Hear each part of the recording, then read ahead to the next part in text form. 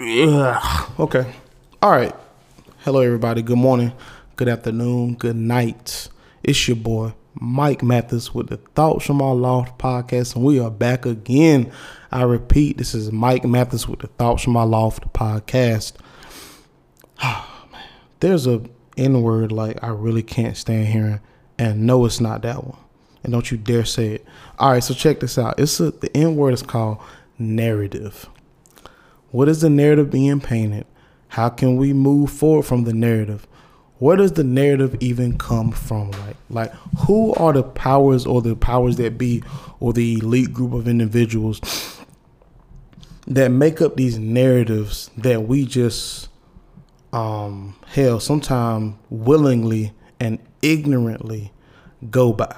Like the narrative that all black people have to do and be and think and hear and smell and taste the same. Like the narrative that all white people are this way, that way, and we want reparations, and where's the Karens at, or the soccer mom, like, or all Hispanics are doing this, or the narrative that all Africans are like this, or all Europeans are like this. Like, who is painting these narratives? Like, where's the board at? Like, who are these people, and why are we a lot of times willingly letting these things control us and control our destiny and control our mindset, control our emotions? We can't even process a well thought together without bringing up a narrative. And a lot of times we continue to do this day in and day out, year in and year out. And you know what happens? You become the damn narrative. You are that person.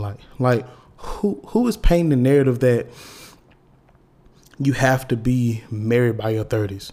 Who is painting the narrative that if you're single with kids, you're a flop in life? Who is painting the narrative that when you take a trip, you have to go with people because being by yourself is just lame? Like, who is doing these things? Like where all these crazy narratives come from that, that all rich black men go out and date biracial women? Now, is that something that's now, just because something is put on the forefront, that doesn't mean that is the narrative? Now, I'm sorry, pause.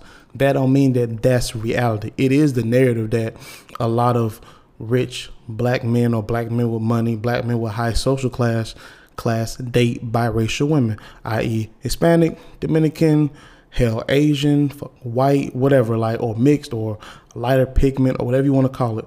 But is that true everywhere though? Like, you know what I'm saying? Like, LeBron's wife isn't biracial.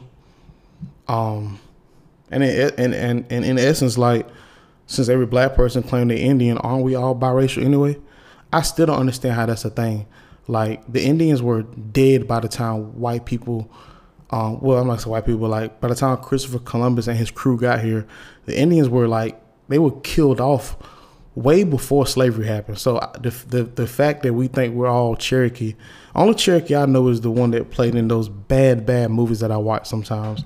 But anyway, like, I'm serious, guys. Like, there are so many different, like, J. Cole he's a rich, successful artist. Like, his wife isn't, like, biracial. Like, so, like, why do we paint these narratives? Like, it's almost like we keep believing these narratives so we don't have to think for ourselves. It's almost like that was the point. Like, when I hear, like, people be like, oh, the narrative that, all black women have attitude problems. Is that the narrative though?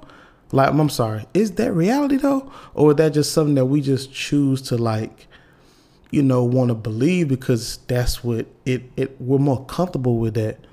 Like, we watch Housewives of Atlanta and these black women, but this stuff is scripted, y'all. It's scripted, it's written, it's not reality. Every black woman isn't like that. Every white woman isn't racist. Like, every white woman isn't a Karen. Like, and just because a person of a different ethnicity likes hip hop music, that don't mean they like black people. Like, we gotta stop believing these things, y'all. Like, because y'all can't even, like, it's getting to the point now where, like, you can't even think for yourself now. You know what I'm saying? Like, you can't even, like, actually, you don't even feel comfortable disagreeing with something that you feel bad about because the narrative tells you that you're supposed to believe it. Now, I'm not saying don't pay attention to your surroundings. Hell, I ain't saying some of these things ain't true.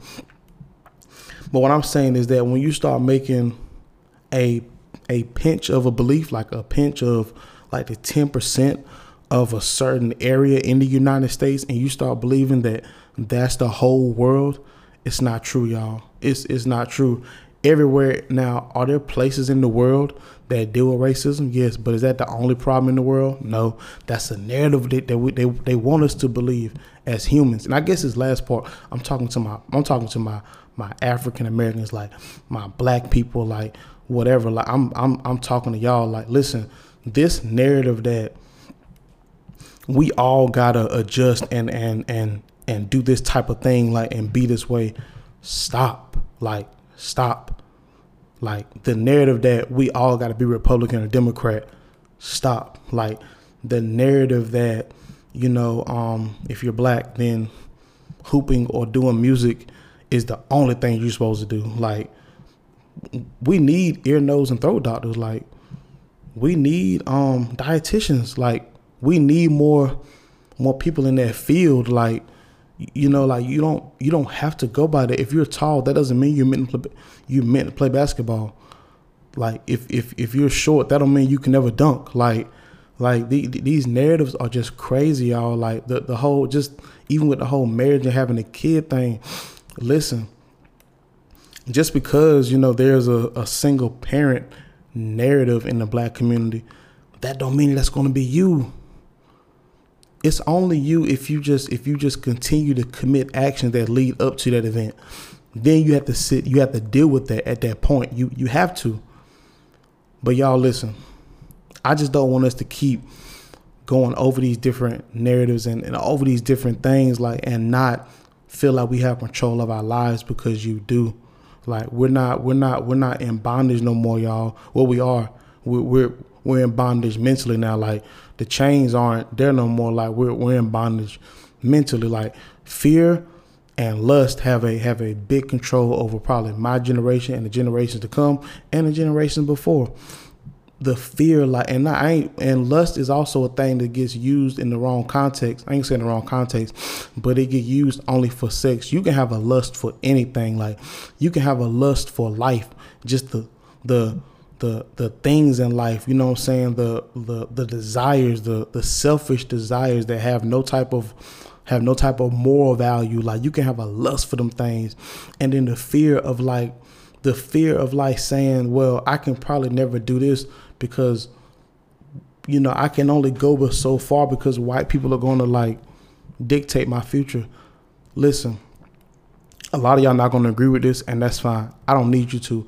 I just need you to understand something right now. Like, I serve a God that is bigger than anything in the world. Like, we be praying to God to heal our grandma or our grandpa, or our mom or our dad. We be praying to God for a child. We be praying to God for a job placement. We be praying to God for all these things as black people. But we will turn right around in the same breath and say that a white person is holding us back.